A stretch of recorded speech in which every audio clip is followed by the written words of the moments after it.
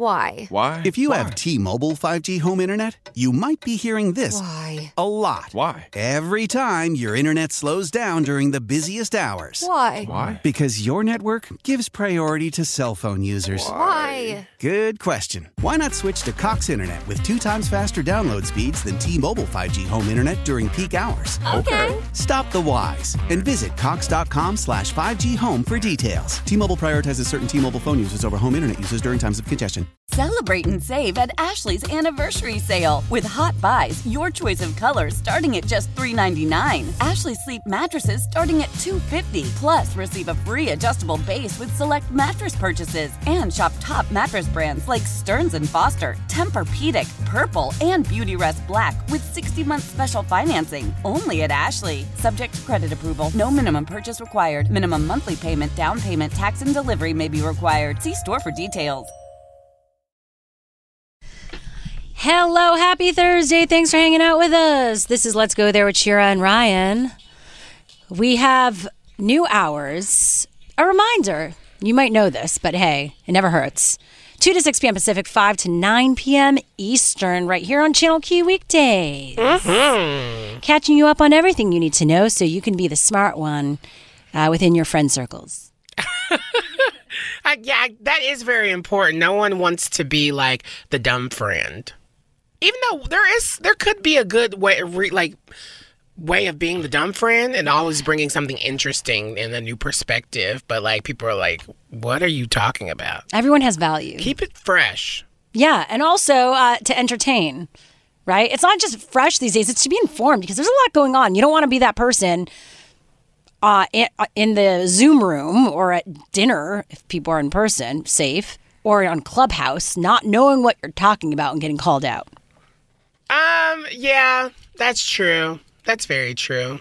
Points are made. Just saying. Good points. Well, I'm feeling energized today. Yesterday was a lot, energetically. Mm-hmm. We were talking about this actually because of working a lot. We were recording constantly. But then also you forget that just bad stuff in the world was happening as well.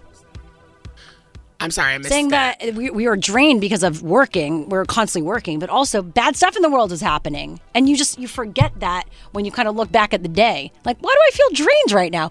Oh, yeah. Lots going on. Yeah, you know what? It may be happening right now because my brain is just like, I'm hearing you, but it's like the Charlie Brown teacher where it's just like, womp, womp, womp, womp, womp, womp, womp. Let's talk about what's coming up. I don't know what you said. Vaccine diplomacy, how the COVID-19 vaccine could help our international relations. We've got our favorite infectious diseases expert, Dr. Michael Sag, joining us for that in 30 minutes. Plus, how the AAPI community can take care of their mental health during this time and how we can all help with that, too, because mental health and wellness is really important for all of us, but including when trauma is happening and healing simultaneously. Let's get into some what's trending this hour, though, right now. There's 21 states filing a lawsuit against President Biden over his executive order to rescind permits for the Keystone XL oil pipeline. The suit was filed in the U.S. District Court in Texas. It wants to overturn Biden's decision, saying that he overstepped his authority by ordering a cross-border permit for the Canada-U.S. pipeline to be revoked. They are not happy because these folks, they're going to make a lot of money. And Biden's like, well, I want to help the environment and do good. Think about the long-term impact of this. And as you might know, the controversial pipeline caused an outcry among climate activists when it was proposed to carry crude oil from Alberta to Nebraska in 2008. Construction actually began last year after President Trump issued a presidential permit, but then Biden canceled all that, and Republicans were not happy. You know who else isn't happy with Biden? Putin. Oh, yeah. Yeah, after this ABC interview aired yesterday, Putin said that Biden's going to pay a price for his, Biden said that Putin will pay a price for his efforts to undermine the 2020 U.S. election. And then he used the word killer in this interview. And now Putin is mad at him. Everyone's mad at each other. Well, White House Press Secretary Jen Psaki responded to that killer comment today. Does President Biden regret calling Vladimir Putin a killer? No, the president gave a direct answer to a direct question. So then how is that, you don't want to escalate tensions, how is that constructive to the relationship when you talk about diplomacy being primary between the U.S. and Russia. How is calling Vladimir Putin a killer constructive to that relationship? Well, President Biden has known President Putin for a long time. They've both been on the global stage for a long time, worked through many iterations of a relationship between the United States and Russia, and he believes we can continue to do that. So this all follows an American intelligence assessment that found the Russian government did meddle in the 2020 election with the aim of denigrating Biden's candidacy. And according to CNN, the Russian leader, after all of this, has called the comment, that killer comment, unprecedented and described the relationship between the two countries now as very bad. Should we be worried? Well, Richard Fowler is joining us in 15 minutes to get into that. And that was what's trending this hour. What's happening in entertainment news, Ryan? Okay, so actor Daniel Day Kim is speaking out about the rise in anti-Asian violence at a congressional hearing. And it's time for the T Report, those pop culture stories trending right now. So he is urging lawmakers to pass bills aimed at curbing hate crimes, but also called out Republicans who declined to vote for a resolution last year condemning anti-Asian sentiments. Here is a little bit of a clip of what he had to say. I'm both honored and dismayed to be back in front of you again. Some of you may remember that I was with you just this past September discussing the importance of diversity in American media. You may recall that the reason I was moved to speak then was because the House had just recently passed H.R. 908, condemning all forms of anti-hate Asian sentiment. But I was disheartened to find that for a bill that required no money or resources, just a simple condemnation of acts of hate against people of Asian descent, 164 members of Congress, all Republican, voted against it. And now here I am again, because as every witness in this hearing has pointed out, the situation has gotten worse. Woo! I mean, he went on to name the names of Asian Americans who have been murdered or badly beaten.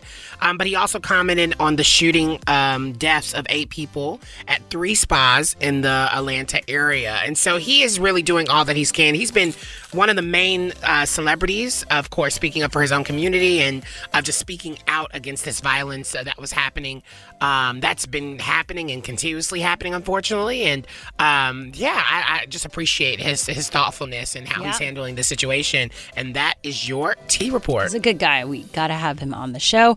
But next up on the show, news coming out, as we mentioned, that Russia did involve themselves in the U.S. election. What else did we learn from all of this? That's next. Let's go there with Shira and Ryan, Channel Q. According to a declassified intelligence assessment, Russian President Vladimir Putin did authorize influence operations to help Donald Trump in last November's presidential election. Joining us right now is Richard Fowler, Fox News contributor. As we dive into this, welcome back to the show. It's good to be back with you guys. How are y'all? Great. I mean, as good as we can be. You always ask that, and I appreciate it. I hope you're doing great, Richard. But I try my best. Let's get into this. In this assessment, it found broad efforts by the Kremlin and Iran to shape the outcome of the race, but no evidence ultimately that they changed votes or disrupted the voting process. So what did they do exactly? Well, look, I think we know, and we continue to know, that the Russians try to find interesting ways to interfere in our election, whether that's using advertising, even though it doesn't actually penetrate our voting system.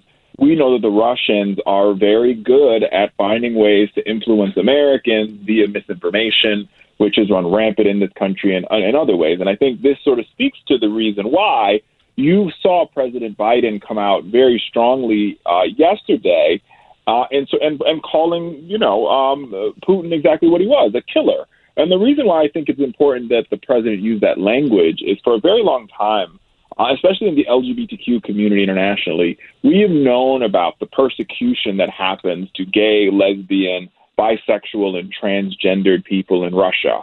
And Putin doesn't care about this. Putin hasn't tried to stop it. Putin hasn't tried to prevent it. Actually, his policies have only egged that on, which is one of the reasons why I assume that Biden used this language. Yeah, well, actually, speaking of that, let's play a clip from that interview where he said that. I said, look in your eyes, and I don't think you have a soul. And looked back at me and said, we understand each other. Look, most important thing dealing with foreign leaders, in my experience, and I've dealt with an awful lot of them over my career, is just know the other guy. So you know Vladimir Putin. You think he's a killer? Mm-hmm. I do. So what price must he pay? The price he's going to pay, well, you'll see shortly. Okay. Well, what did you think about that? Did it help or hurt us? And I feel like that was clickbaity because it made it like Biden said that when he just kind of agreed to it. Well, I do think that the president agrees with that. Whether or not it will hurt our relations with Russia, let's be very real, right? It's just like how you started this segment, Shira. The Russians interfered in this election to benefit Donald Trump versus Joe Biden. So the ideal or the thought that Joe Biden's going to somehow be nice to the Russians when the Russians have this is not the first election that they've influenced. This is the second because they want to lean towards policies that benefit them or benefit their interests, speaks to why, I think you see the president making the statement. And while that happened, what we found out today is that while, the Kremlin and Moscow rejected Joe Biden's statements, they also said very clearly that they're open to a dialogue with us. So which one is it, Putin? Yeah, it just seems like, should we be nervous for whatever Putin has in store? Because you just don't know with that guy. He seems like a complete crazy person. Yeah, listen, I get the fear around Putin and around what he's capable of. I think with that being said, we have the world's strongest military. And we could, and I think beyond that, anything that we'll see the Russians do will be very similar to the disinformation and misinformation we saw them engage in the 2016 and the 2020 election. I don't think we'll see more from that. And it's also worth pointing out that the Russian economy is not doing very well. So there's not very much that they can do from their economy can't sustain much of an attack against the United States. Okay, but they could connect with Russia. Not Russia, with China, perhaps? Perhaps, but I think there are issues there as well, right? I think that there are some diplomatic issues between those two countries. But could these two countries form some sort of alliance to take on the United States? Sure, that's possible. But I don't think that I think where the Chinese are when it comes to their relations, while there is strained relations in the United States and China, China has a clear understanding that they need the U.S. market to make their economy grow, which is why you've seen they're willing. The Chinese always seem willing to come to the table when the United States says, "Hey, can we talk about this?" Because they understand that the U.S. market is a very valuable market for their products. Yeah, well, that was Richard Fowler, Fox News contributor. Thanks again. Have a great day. Coming up on the show, Biden's plans to send millions of COVID-19 vaccines to Canada and Mexico. How this would impact vaccine diplomacy. That's next. Let's go there with Shira and Ryan, Channel Q. News has come out that the Biden administration is finalizing plans to send millions of AstraZeneca vaccine doses to Canada and Mexico. And joining us right now is Dr. Michael Sagg. He's an infectious diseases expert, our favorite that we have on the show. Welcome back. Good to be back with you guys. Now, has this traditionally been done? Is this a big deal to be sharing the love like this? Oh, I think it's a great thing. And, the United States historically has been a global leader in all types of eradication of infectious diseases programs ranging from smallpox to other things. And so, yeah, I think this is totally appropriate. And it's a backhanded good sign for all of us because when we start looking to help others outside of the United States, it means that we're beginning to get our own act together in terms of having enough supply for U.S. citizens. So I think it's a win-win-win kind of deal. Yeah, I guess this is the first time I've actually heard of this vaccine. What's the difference from this vaccine and the other vaccines that we know of? Yeah, this vaccine, the AstraZeneca, is more similar to the J&J vaccine. So it's not like Pfizer or Moderna. And it was developed out of Great Britain, and it works pretty well. There have been a few stumbles along the way in terms of some potential side effects, which are hard to tell if it's really from the vaccine or if it's just coincidence that some people had some difficulties. But overall, with this it's a very safe. The AstraZeneca, right? That's the one you're talking about? AstraZeneca, right. And right. so that's the one that they're giving. That's the one that they're giving to all the other countries? Well, they're starting to, and it's coming out of Oxford, England, but it's a good vaccine, and so what's nice in the big picture is that we have so many effective vaccines now that this is going to help us get rid of the pandemic over the next year. Yeah, because the importance is that it's not about just the U.S. getting the vaccine. It's not about keeping it within borders. This is a global pandemic, so it will continue if other countries don't have it. So the more I think we can protect those other countries and support them, the better. Well, that's absolutely right. And remember, I think I've said this on the show before, but the adage in infectious diseases is that a virus isn't gone anywhere until it's gone everywhere. And so we're a global citizen. And it's not only important for us to be good citizens, but it's actually in our own interest to have this pandemic under control in other places, because you can think about it this way. If we get rid of it, say, in the U.S. and Europe, but it's got hot spots in other places around the world, with the emergence of variants, when the virus is not controlled, new variants can be generated in other spots and then through international travel spread back to the U.S. where maybe our vaccines wouldn't protect. So that's the idea. It's again, like I said earlier, a win-win-win. So who gives vaccines to third world countries and countries that don't have any money? Well, there's been global programs through the United Nations over the years, through the World Health Organization, and the United States is a big player in supporting those efforts. The Global Fund sometimes contributes, but this is something that has been done with vaccine delivery of all types. For example, rotavirus is a vaccine that was one of the number one killers of children around the world, because they would get this virus and they'd get a diarrheal illness that would ultimately kill the child because they couldn't keep up with the fluids in some of the places, and especially sub-Saharan Africa. Well, this vaccine was developed. It's now distributed, and it's improved childhood mortality dramatically in these other places. And distribution of that vaccine is done through mostly humanitarian ways through those agencies I just talked about. Okay, well, that was Dr. Michael Saag, professor of medicine and director at the UAB Center for AIDS Research. Thanks as always. Thanks for having me back. And coming up on the show, conspiracy theorists think Joe Biden used a green screen to fake a recent appearance. Did he? We look at that next.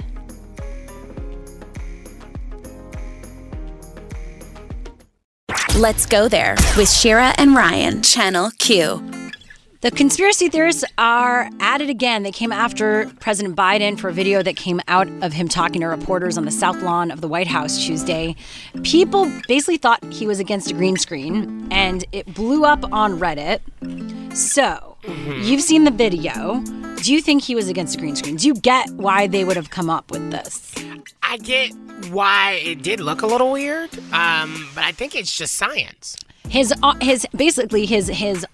was in front of the mic, and it looked like it was photoshopped onto this mic. Right. Like he was photoshopped over it. Right. But yes, it's not true.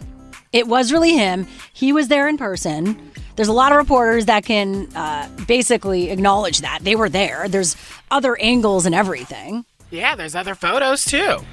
But why do people tap into that so quickly? Because people are ready to get the vaccine so they can get outside and actually have something to do with their lives.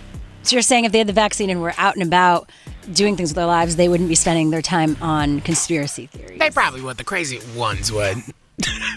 I mean, the thing is, I think we look out for this stuff, including when it is like you go frame by frame and it seems like it's possible. I think we all think we live in a movie or something. Like we all want to be part of some sort of weird Netflix series. Right. And we think we're living in that. When, yes, our world is strange. But guess what? It's not as crazy like we create stories in our head. It happens for sure. You just get so wrapped up on it, and you want, I think you and I wanted March 4th to happen, and nothing happened. And so they're trying to find every little detail and little thing that doesn't look right, and they're going to run with it. Oh, yeah, it seems like that's the case. And, we've talked about deepfakes before, and people did deepfake politicians. They've done it to Nancy Pelosi. They did it to Donald Trump. They've done it to Hillary Clinton. This is like, it would be old school if someone did this, the CGI stuff. It would be like, oh, they didn't deepfake? They went CGI? Right? I think producer Vanessa wants us to you want to throw this in? So basically, yeah, producer Vanessa says... I think she thinks this. She's throwing out a conspiracy. You want to just get on the mic? No? Here, tell us. Yeah, tell us. I don't think this. I think people think. Wait, my mic's not Your on. mic's on, yes. I'm Do you know how to controlling use your- this whole I'm thing? controlling her mic. All right, so I think people think that this is fake because Joe Biden hasn't done a live press conference, and this is like another way to be like, wait, maybe he was in a green screen because we haven't seen him in a press conference. So I feel like that could be one of the points why those conspiracy theorists were like, ooh. And also, Well, why would he be on a green screen anyway? because I think he's old and he's been sick or something. So he's not around people. He is around people. He just sat down for a whole interview with George Stephanopoulos. And, like, that was his first exclusive interview. That was his one time out of, He's been around. out of his room. We saw him recently for Valentine's I Day know. when him and his wife did something out in front of the White House. That was like a we've year ago. We've literally seen him. I don't understand. I get that he's I know. old, but I don't know. People are bored. Well, yeah, in the end, the reporter who had the gray microphone felt compelled to set the record straight. He tweeted this on social media. I was the one holding the lighter colored fuzzy microphone and thus literally in front of POTUS on the South Lawn. It's all real. Who actually believes this faked moon landing type nonsense? And more importantly, who is spreading it? Well, we know who's spreading this. Come on. Can I just say this real quick? Uh-huh. I do believe that the earth is flat. And scene. Do we really need to get into that in another segment? I just thought I would drop that in. That's a lie. Yeah, it is most definitely a lie. Or else I'm quitting this job. I'm finding another Earth co-host. is flat, I'm finding people. another co-host right Get now. over it. Coming up on the show, the reason why there's been a scary spike in liver disease among young women. More details next. Welcome back to the show. And coming up, why there's been a scary spike in liver disease among young women. I think that we need to figure this out because for those results in such a short period of time. You need to figure it out. My liver's good. They said women. That is true. Thanks for looking out. I mean, I'm just making sure you're looking out for yourself. I know I am. Thankfully, I've decreased my consumption, but it's worrisome. No, you didn't. You literally just said you had a michelada last night. Of alcohol. That was one michelada. But how many of that happens every day? And often not a lot. recently here, not to put your business out there, but you do end the week being like, oh, I can't wait to drink. I can't wait to drink. I can't wait to have Yeah, my a drink wine. right now at my age is like 2 drinks. And it's like, yeah, party! Is that like the key to getting older, just to remind people how old you are? So like it gives you permission to do Yeah, anything? I take pride. Do you? Uh-huh. Because I mean, age is a big thing for Shira Lazar. Yeah, you gotta, own your age, own where you're at. So, I mean, I'm excited to talk about the liver thing, even though it's happening for young women, but every time you talk about your age, Oh, that means I'm in that too. do you Young get it? women. Oh, so now she's young. Now she's young, so her liver You're always as young as you, like, to be honest, like, I always think to myself when I'm in 10 years, I'll look back at this age and think, oh my God, I was so young then. It's always when you look back, but then when you're in it, you kind of feel older. It's strange. I don't know. I just feel like you love being able to pick and choose when you're old. Yeah, I get to. It's freedom of choice. That's coming up in 15 minutes. Not freedom of choice, the liver disease story. But now let's get into some what's trending this hour. Cringe. House Minority Leader Kevin McCarthy was asked whether he regrets using terms like Chinese coronavirus. Here's what he had to say. I mean, do you regret using terms like Chinese coronavirus? I don't know. Does CNN regret that? Does the Democratic committee that started out regret that? I would wait to see why the shooter did what he is. But if the virus came from China, and I think the knowledge we had at the time is exactly that, I don't think people, from the standpoint, should go after any Asian from any shape or form, and I condemn every action to that.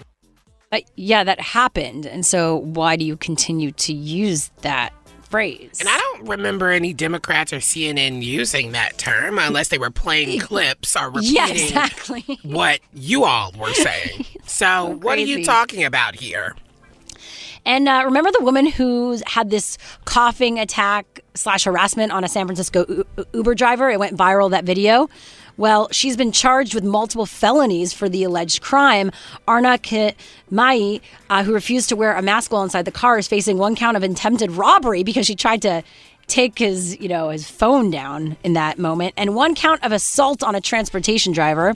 She was also charged with 2 misdemeanor offenses, 1 count of battery on a transportation driver, and 1 count of violating COVID-19 health protocols. She faces up to 16 years in prison and $3,000 in fines. Doesn't seem to add up. Like 16 years in prison, $3,000. Should be like 16 years in prison and like hundreds of thousands of dollars. I mean, she's not going to be able to pay it anyway. $3,000? Yeah, no shade, but I don't think she's going to be able to pay it. I mean, I looked at, by the way, there was a person that was in that car who I looked at her Instagram and all that. She was private, but she was a bit of an influencer, FYI. That don't mean nothing. I know, I'm just saying. But happy that something's being done about that, because there's no tolerance for that type of behavior. And that was what's trending this hour. What's happening in entertainment news, Ryan? I do have to say that I have met some rude Uber drivers in my time. And I'm not saying doesn't mean they deserve to be harassed. What they've done, what they did, I don't condone that at all, because those girls are women acted a mess. Oh yeah. But I have met some awful Uber drivers in my time and in my day. But strictly Uber, not Lyft though. It seems like it's a different breed. But let's go into our T report. Britney Spears is reportedly willing to share her side of her life story, but it has to be on her own terms.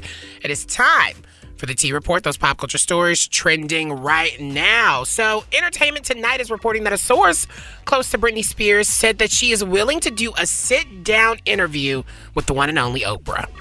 This is going to be iconic.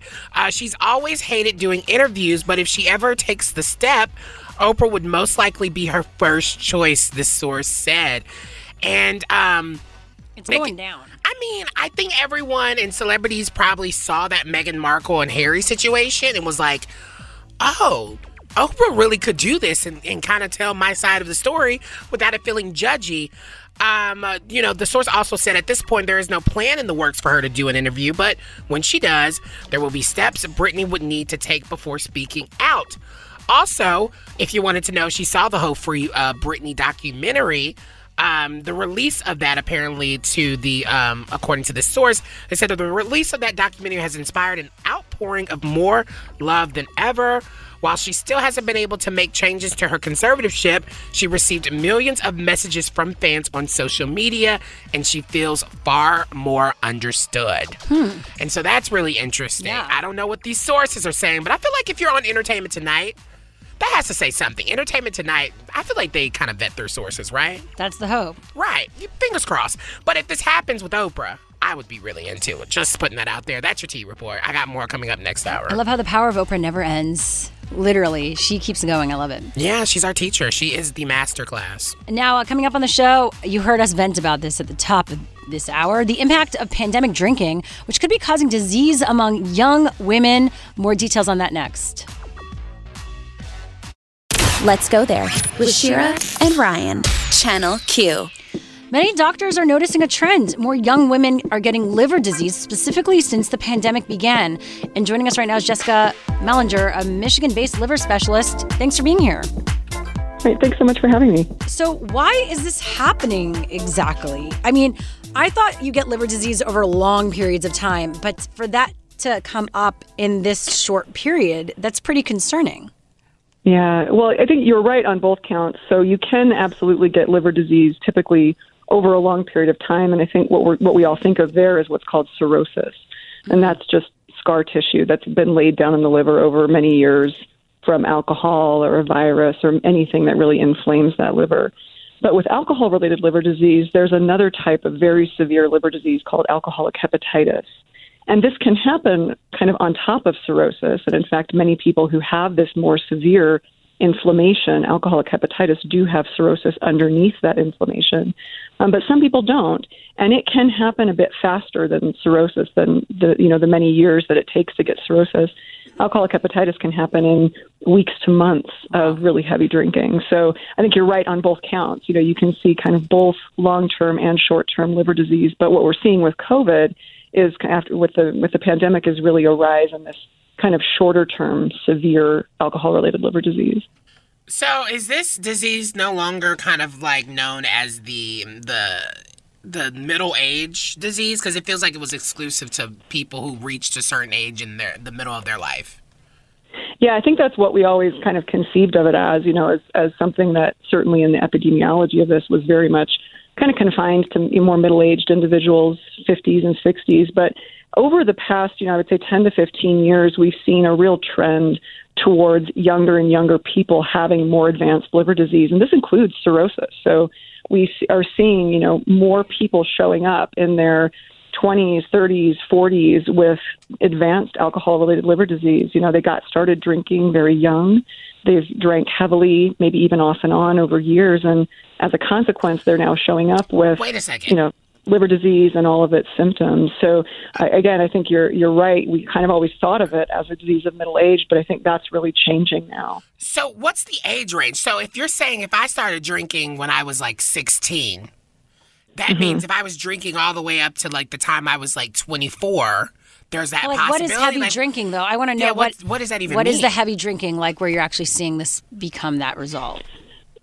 Sure. So the NIAAA, which is the alcohol research arm of the NIH, says that moderate drinking, so kind of quote unquote safe levels are, nothing over a drink a day for women or 2 drinks a day for men. And bear in mind that sometimes what we think of as a drink is not what a drink really is. We often tend to think that more alcohol is 1 drink than what it really should be. So a drink is, 4 ounces of wine. That just covers that sort of bulbous part of a wine glass. It's 1 shot of hard liquor, about 1.5 ounces. It's 1 can of beer. That's a drink. That is no fun. What is that? 1 can of beer or That's 1 healthy. shot? Well, then why just among women? Why is this happening specifically with women? So women process alcohol differently. I mean, that's why the recommendations in the U.S. and kind of all over the world are really that women should drink less than men just on average. And that's if you don't have an alcohol-related comorbidity like liver disease when you really shouldn't drink anything. Wow. So we process alcohol differently. Our body weight to, water to fat ratios are different. That changes how we process and store the alcohol. That changes how we metabolize it. We have a differential amount of enzymes in our stomach and intestine that process alcohol. Same thing in the liver. So there's a lot of different physiologic issues with women that we just can't drink as much as men before we start getting consequences. And but for women, go ahead. Well, we have just 20 seconds more. Like, what do people need to look out for to maybe know that if they need help? Obviously, if they're drinking heavily, but like to maybe know if they have this liver disease. Yeah, I think if you're finding that you're drinking more than you want to, you think you should cut back. Those kinds of thoughts are starting to come up. You definitely want to maybe talk to your doctor. Reach out for some extra help on how to do that, how to cut back, and how to stop. And liver disease, obviously, if you're seeing signs of yellowing eyes or your belly is starting to swell, those are kind of end-stage type symptoms. You definitely want to get yourself to a doctor right away if that's going on. I mean, who knew women have to deal with the patriarchy and now they're misogynistic? That is the worst. Jessica Mellinger, Michigan-based liver specialist, thanks for being here. Great. Thanks so much for having me. Coming up on the show, mental health resources made specifically for the AAPI community. That's next. Let's go there with Shira and Ryan, Channel Q. The Stop AAPI Hate National Report has revealed a dramatic increase of anti-Asian hate crimes. And then there was the shooting in Atlanta of 8 people, 6 of which were Asian women at local spas.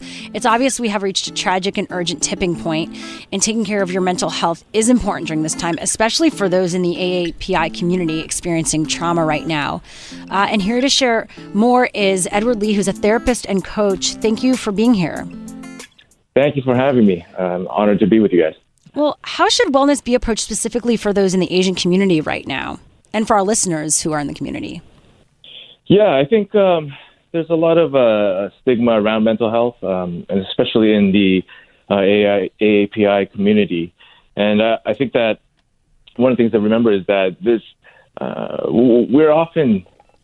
AAPI community is huge, and there's a lot of different cultures and distinct different ways of doing things, but definitely are some similarities, and I think that's a great place to start and have a foundation of where we're going to start off as we address this. But oftentimes the AAPI community is used to keeping our heads down, not drawing too much attention to ourselves for the sake of the collective. And these days, there's been a lot of attention, even positive press with Hollywood and representation, Minari and Stephen Yeun. All these things are positive, but even that is a bit uncomfortable to receive all this attention. And then throw on top of that the violence, the discrimination, the hate, and the murders, which adds a level of threat, which puts us in a place of fight or flight. And oftentimes, some of the reactions to that is disengagement, avoidance, or even defending the abuser. And so what that does often is pull us away from trying to seek that help, which not only hurts us individually, but us as a collective.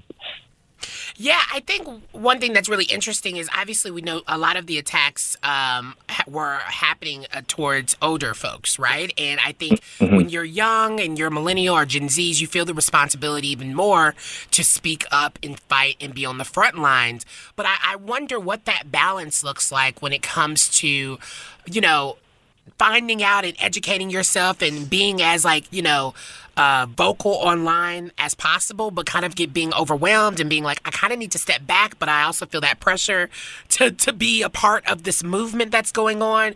So how do you find that balance where you can do both, or is it even possible? Yeah, for sure. And I think that's a huge thing to bring up, because there definitely is a lot of pressure to be vocal, especially on social media. You see a lot of posts of people saying your silence speaks louder than words, right? And these kinds of things.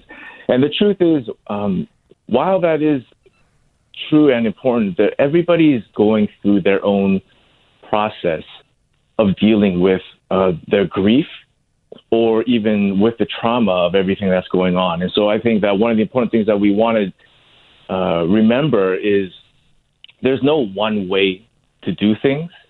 And we need to be empathetic, and it comes from a place of love and support, whether you're in the AAPI community or not.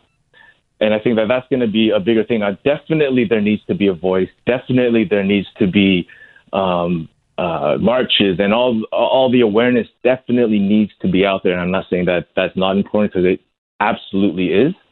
But at the same time, I think bringing somebody down or shaming somebody because they're not at that same place in their process as you are is a harmful and dangerous thing. Definitely. You're bringing up so many important points, and we want to get into actual resources, places people can go to get that support. So let's get into that right after this. As we continue to look to support those in the AAPI community, our friends and family who are dealing with a lot of trauma right now, and healing that needs to happen. Right now, therapist and coach Edward Lee is back with us. And Edward, we want to get into those resources, those places that our friends can get support, because as you're saying, there's specific needs for those in the community, right? And we talk about the queer community, we talk about the Black community here, all intersections. And I think that all communities can't be dealt with the same way, obviously. For sure. Yes, absolutely. I think that's a huge point. I think the big thing that we want to do is encourage people to educate themselves, their minds, but also their hearts, because it's going to come from empathy. And you do that by interacting and learning about all marginalized, all people, and I think that is what will build it up. I think that some resources that we can get to, for example, for therapy, for the AAPI community, there's a PISA therapist directory. That's API SAA, and that has a directory of different Asian therapists who are available. There's the National Asian American Pacific Islander Mental Health Association. It's a mouthful, but AANHPI. Also Inclusive Therapists, which works to connect marginalized people with culturally responsive and identity-affirming therapists. And then there's, Hate is a Virus, Stop AAPI Hate. These are different organizations that help to shed awareness, advancing justice. AA-AAJC.org is another around helping to have the civil rights for empowering Asian Americans. Yeah, and I always wonder, especially as someone who is queer and black, and we're having this conversation about allyship, right? Is being an ally enough? Yeah, I mean, is it enough? That's a great question. I think that it really comes down to, when we talk about allyship, we're often talking about different things that we can do. And I think that the important thing that comes from that is, at the foundation, is changing that mindset of making it something that's not their cause and making it more our cause, and kind of seeing how we as a group can make it from a them to an us. And how we do that, I think, is by kind of building that empathy. And so whenever we're reaching out to listen, to build the empathy. When we're educating ourselves, we're educating our minds, but also our hearts. When we're watching films or reading books, we can enjoy it and just watch normal life, because it'll educate not just how we see things, but then how we feel about it. And then from there, how we act, how we reach out, how we stand up for justice, how we march, and all those things can come from a place of empathy, so that when we are in a place where we're like, I don't really know how to respond to this situation, if it comes from a place of love, support, and empathy, then most likely it will be helpful and not harmful. Thank you so much for those powerful words. That was therapist and coach Edward Lee. Have a great night. Thank you. Coming up on the show, dozens are rallying in Montana against anti-LGBTQ plus bills. What is going on next on What's Trending this hour? Let's go there with Shira and Ryan, Channel Q. Coming up on the show, how vaccines are impacting the workplace. That's going to be in 15 minutes. Which, still haven't got my vaccine, but guess what? I did get a message from the waiting list that I'm on for the state of California that says, guess what? You are able to get your vaccine. But here's the kicker.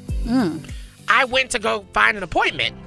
There's no places that are giving vaccinations right now. They're all filled up or out of stock. I hear so you what's on the that. point of even telling me that I can go get a vaccine when there's nothing near me? But then I hear from other people, like I was with someone earlier today who got a vaccine, and they said they just went to one place and it was empty.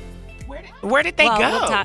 Chatsworth. See, I went to, so they're saying that the pharmacies around me, like at the Bonds. No, you have to go out of LA. See, who's doing that? I don't have the time to drive to. We'll make it why don't we do a carpool?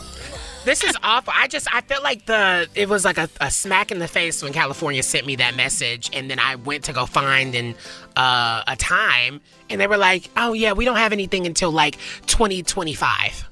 Like, literally, it just was like, what was the purpose of even sending me that email? It's like your saying dating I was life. Ready? It was awful. It's like your dating life, right? I'm in the gray area everywhere. That's what it is. No matter what, I'm in the gray area. Speaking of which, why Gen Z is trading in casual hookups for serious commitments. Ew, are we doing that? Gen Z. See, I'm not a Gen Z. I'm a millennial, but I feel like I'm a cusp. I honestly feel like I am a cusp millennial Gen Zer. Well, let's see if you get this, and we're going to be talking about that too this hour. But first, let's get into some what's trending this hour. New York City mayoral candidate Andrew Yang, who we love here, he got emotional while reflecting on his own experience as an Asian American at the Atlanta shootings. I've been Asian all my life, and I remember vividly growing up with this constant sense of invisibility, mockery, disdain, a sense that you cannot be American if you have an Asian face. But this has metastasized into something new and deadly and virulent and hateful. It's infuriating when the authorities question a 21-year-old madman as to his motivations, when we can see clear as day that if you go into an Asian business in an Asian community, you know exactly who you will find behind those doors, and in this case, the people whose lives you will end. You know, we also appreciate his vulnerability and his emotion when he's sharing these things, because we don't see that from politicians a lot. And of course, he was an entrepreneur and is still an entrepreneur and now moving more into politics. Yeah. But it's really refreshing to see someone being real. Yeah, I'm going to be honest. I'm so conflicted sometimes about Andrew Yang, where I'm like, one minute I like him, the next minute I don't like him. But in these moments where he's always either talking about his family or his children or his own personal experiences, and he shows so much emotion, it pulls at the heartstrings. It makes you just love him regardless. And so I think that's why I feel like he will probably have a very, very long political career. Oh, yeah. Yeah, I'm excited to see what happens. Now, Montanans are coming out to protest a new slate of anti-LGBTQ plus bills currently being considered in their state. One of the bills, the Religious Freedom Restoration Act, has already passed the Senate. If made into law, it would allow people to challenge or ignore government regulations that they say interfere with their religious beliefs. The government would then have to prove its actions are justified. LGBTQ plus Montanans fear that the law would be used to challenge anti-discrimination ordinances that exist in some cities, and Montana's Human Rights Act does not include protections based on gender identity. So everyone right now is rallying, and of course we support all those on the ground, and we'll continue to report about these stories, which are so important. And by the way, if you missed, the CEO and president of GLAAD was on yesterday to talk about media's coverage of these types of things. So check that out on wearechannelq.com. And that was what's trending this hour. What's happening in entertainment news, Ryan? Okay, so I don't know if I want to talk about this, but I guess we should talk about Armie Hammer. Okay, what's happening? If you haven't been following the Armie Hammer saga, of course we know that there's some cannibalism. I'm just going to give you buzzwords. There's cannibalism. There's ropes. There's change. There's but also there's 50 Shades of Armie. Yeah, but to take out the jokes of this, there is some really serious accusations here. The latest ones are coming from one of his ex-girlfriends. Trigger warning before I say this. Basically, he was accused of violently raping her. She claims that he abused her mentally, emotionally, and sexually during their 4-year relationship. The woman who gave her first name as Effie and sobbed as she talked said that she feared for her life throughout her time with Hammer, who has been accused, of course, by other women of being into cannibalistic fantasies.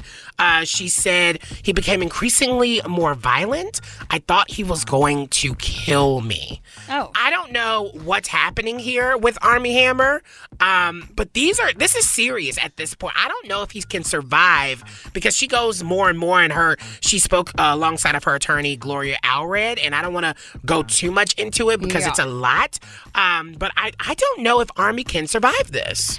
No, and so we're not against or about fetish shaming, but do things consensually. So if he was into all this stuff, there's ways to do that, just not with someone who's not into it or whatever it was. To be honest. Or do you think he used that as an excuse for crappy behavior? I don't know. To be honest, I feel like you should be shaming cannibalism. That just feels like something that is okay to shame. You know? I do feel that way. Is it like me biting my nails a little? No, it's like you actually eating people. But I think this is a serious thing, and I just don't know if Armie Hammer will be able to come back from this. He's already been dropped from that movie he was working on with Jennifer Lopez. If you want to know more of what his ex-girlfriend is saying in these press conferences, and now she's working, like I said, with Gloria Allred, who is her attorney, head over to wearechannelq.com, because now he's being investigated by the LAPD following these allegations. It's not going anywhere anytime soon. I got more to report coming up later. A new survey that reveals more about the workplace and vaccines and the future of all of that. More next. A new survey from Glassdoor found that 70% of those working from home said that they and their colleagues should be required to get a COVID-19 vaccine before they return to work. And a number of the respondents were actually willing to quit if they are required to return to an office before all employees have been vaccinated. Scott Dabrowski is back with us, Glassdoor Senior Director, and also part of Glassdoor's Pride Employee Resource Group. Love that. Welcome back to the show. Hey, thank you so much for having me. Nice to see you guys, or chat with you. Exactly. You too. So I guess, why was it important to do this survey? How was it conducted? You know, we felt it was important to do the survey because at Glassdoor, we always have our finger on the pulse of, what are the latest trends in employee sentiment into what it's really like to work at a company and the future of work. And so the natural next step, given that March is 1 year since so many people have started working from home, we really wanted to take a pulse check 1 year into the pandemic and see how did employees feel about continuing to work from home, returning to the office, and, safety and requirements around it. And so that's what this survey really reveals. Yeah, and I know in my own friend circles, the return to the office is already really unpopular. So how did that reflect in what you guys found in your survey? Yes. So return to the office is, when it comes to returning 5 days a week, the evidence is clear. Nearly 9 in 10, 86% of employees said they would prefer to continue working from home at least part of the time after offices reopen. So this is clear evidence that about 9 in 10 employees would at least would prefer to keep working in this kind of hybrid model. So for many people, and I'll say myself included, I'm over working from home 5 days a week. It's a lot. And I hear this from my friends, colleagues, peers, job seekers on Glassdoor.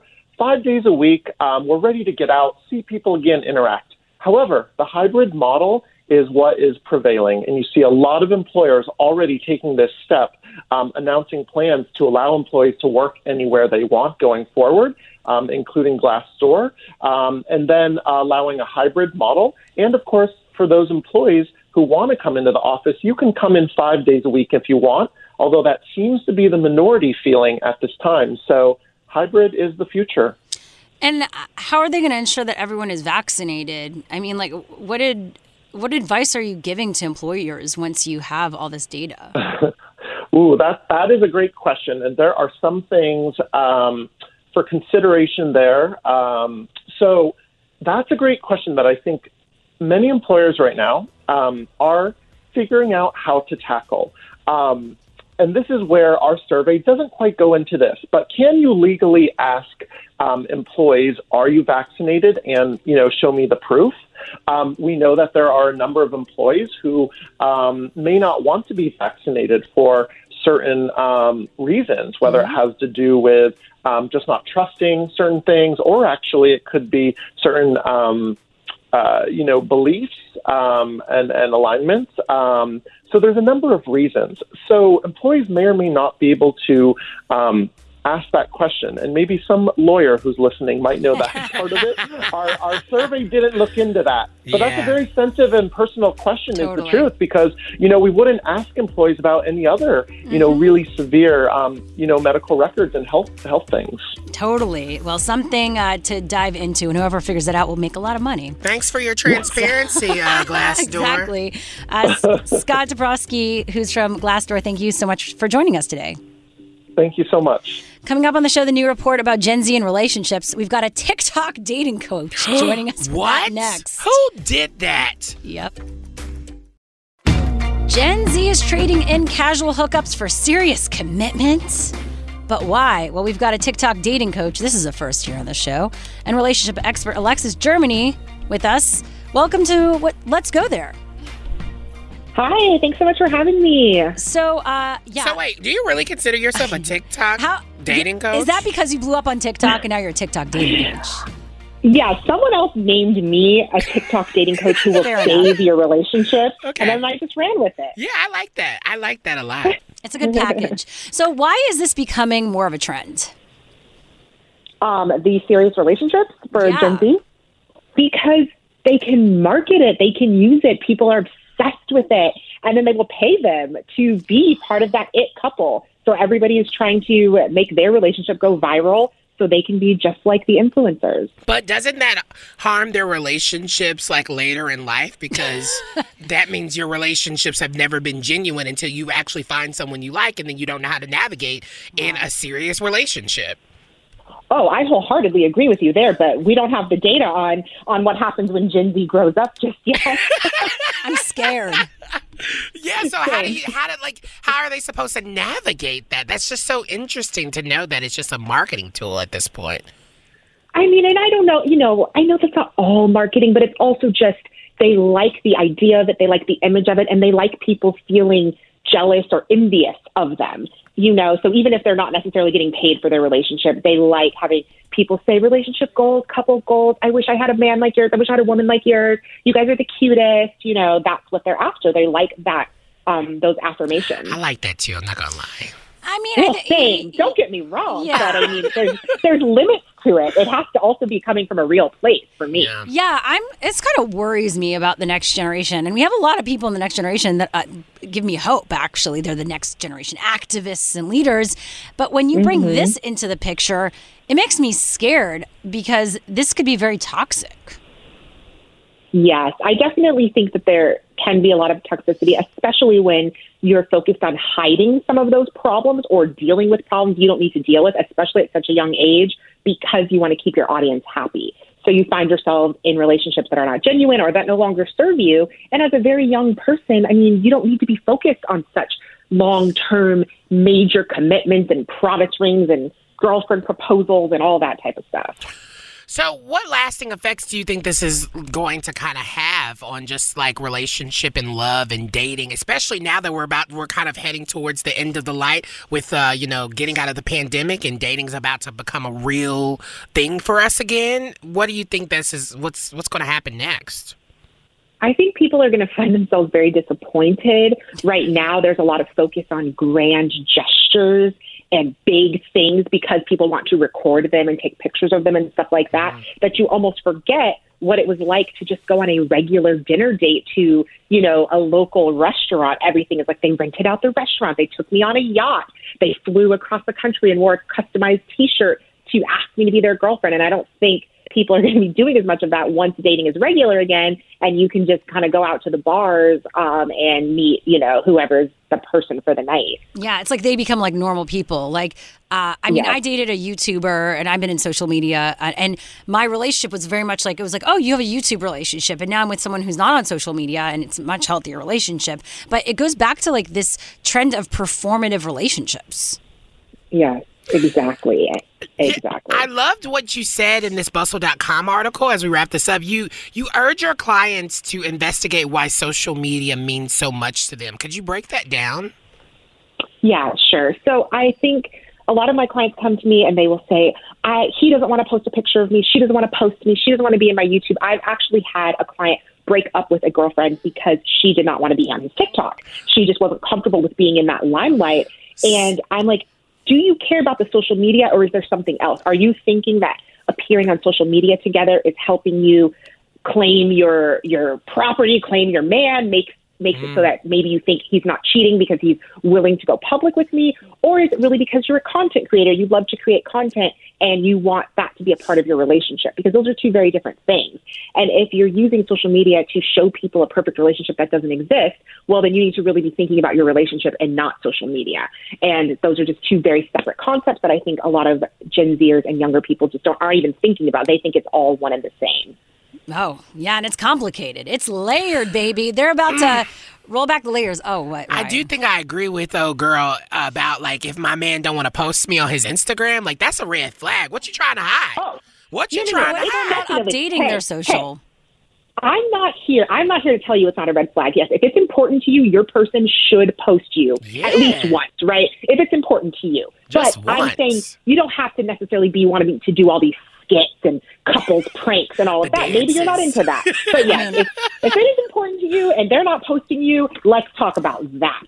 I force my man to do that. Let me tell you, I feel bad when he does, and I know it means a lot when he does. It honestly makes me feel like, Chris, blink twice if you need help. That's what I think about every time I see Cher's boyfriend in a TikTok. Oh, he needs lots.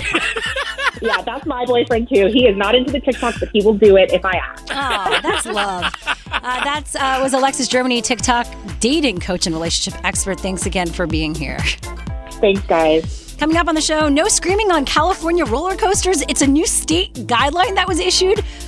What is going on? We discuss that next.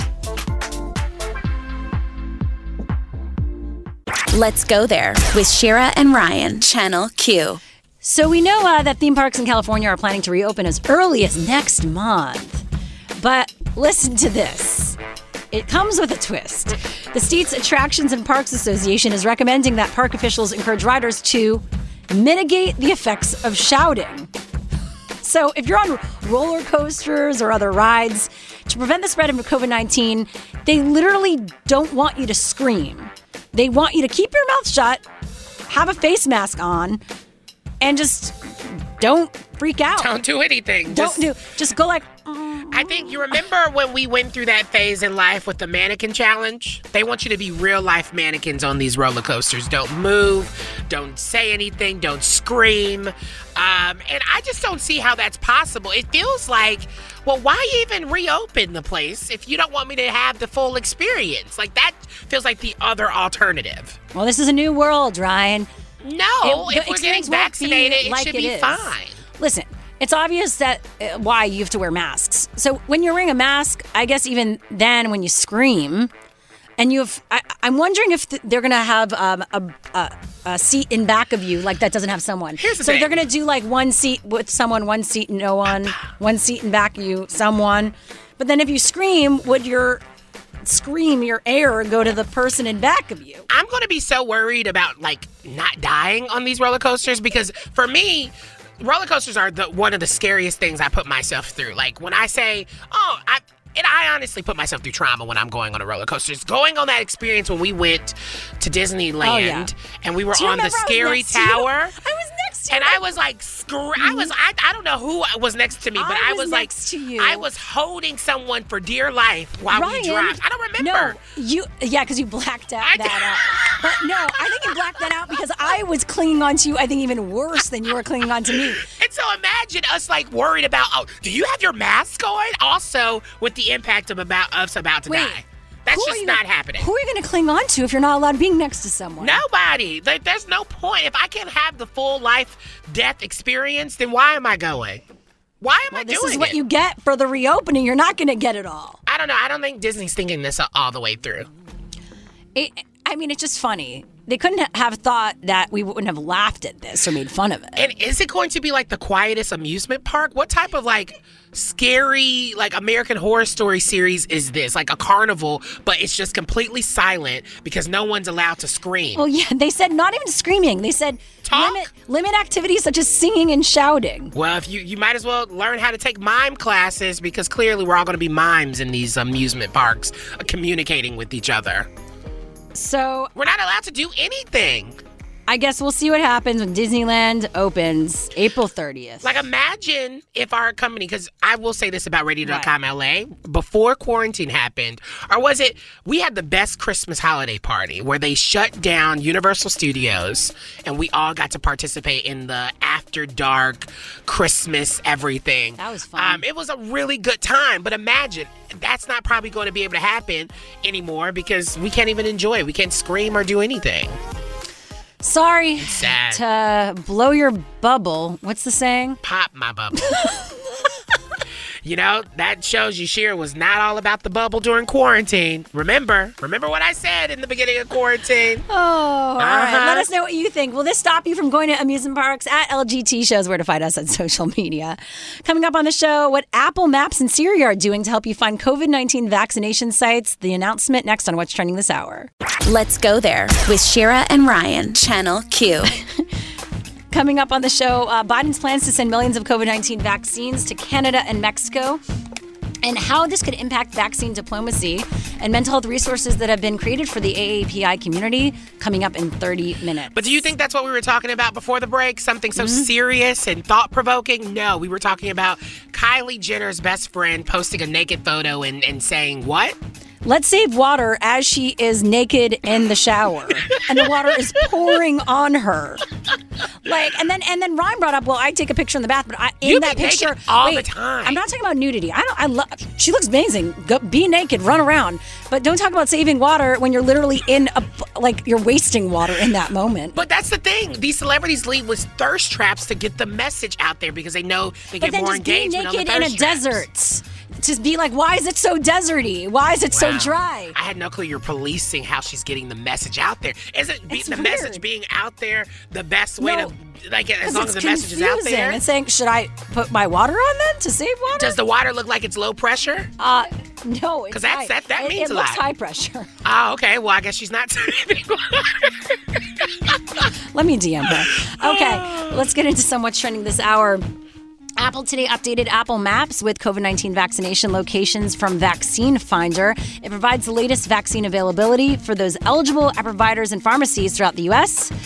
You can find nearby COVID-19 vaccination locations. Just go to the search bar in Apple Maps by selecting COVID-19 vaccines in the Find Nearby menu, or by asking Siri, where can I get a COVID-19 vaccine? I doubt it. I mean, this is probably a real thing. You should try it. But my thing is, it's still not, like, if the vaccine is, like, booked up, it's like, where can you go? Where can I get a COVID vaccine, Siri? I'm struggling with that now. It's, Is it working? Oh, well, we tried it in real time, and Siri said, I'm on break. Maps. I pressed maps. No, it said no results found. Okay. Oh, wow. We'll have to work through that. Not as easy. If I can't figure it out, my mom's not going to figure it out. Yeah. The initial rollout includes more than 20,000 locations, with Apple adding more sites in the coming weeks. And at least 8 conservative organizations have been running Facebook ads against the Equality Act and possibly violating the social media platform's ban on hateful content. That's according to Media Matters. One of the organizations that ran an anti-LGBTQ ad on Facebook was Franklin Graham's Billy Graham Evangelistic Association. The ad links to a website that falsely claims that churches will be forced to change their views on LGBTQ people and that doctors will be forced to perform gender-affirming surgery on transgender people.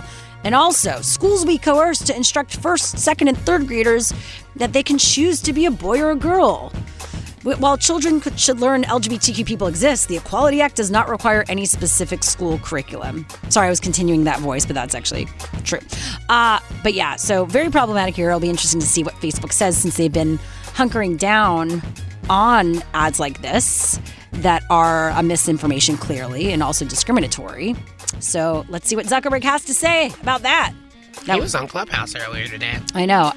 If we could have gone on and asked that, because $1 million people don't know that this is happening. You know, he's the last person I want to talk to. Like, he just seems so boring. Most of these tech guys seem really boring. Not all of them. I think they're too cocky to realize that they're nobodies. So some of them they're nerdy, but they're cocky. And now they're cocky because now they're rock stars and they have a lot of money. That's the worst thing, a nerd finding confidence. You can't stop it.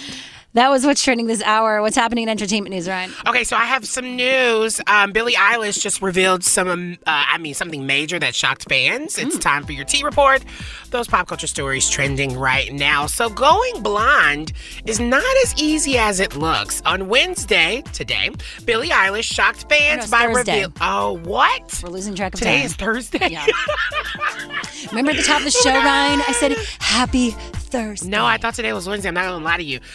Billie Eilish, she shocked fans by revealing that she dyed her neon green and black hair platinum blonde, marking the start of a new era in her life and her music. Well, actually, she surprised fans by saying, guess what? She's been wearing a wig for a while. Her hair has been blonde for like 2 months. She revealed it on TikTok when she responded to someone, which I don't know why people are finding that so shocking. I think everyone wears wigs. But this is what I don't appreciate about that. What? Because it looks so cool, and then you do that to your hair and ruin your hair.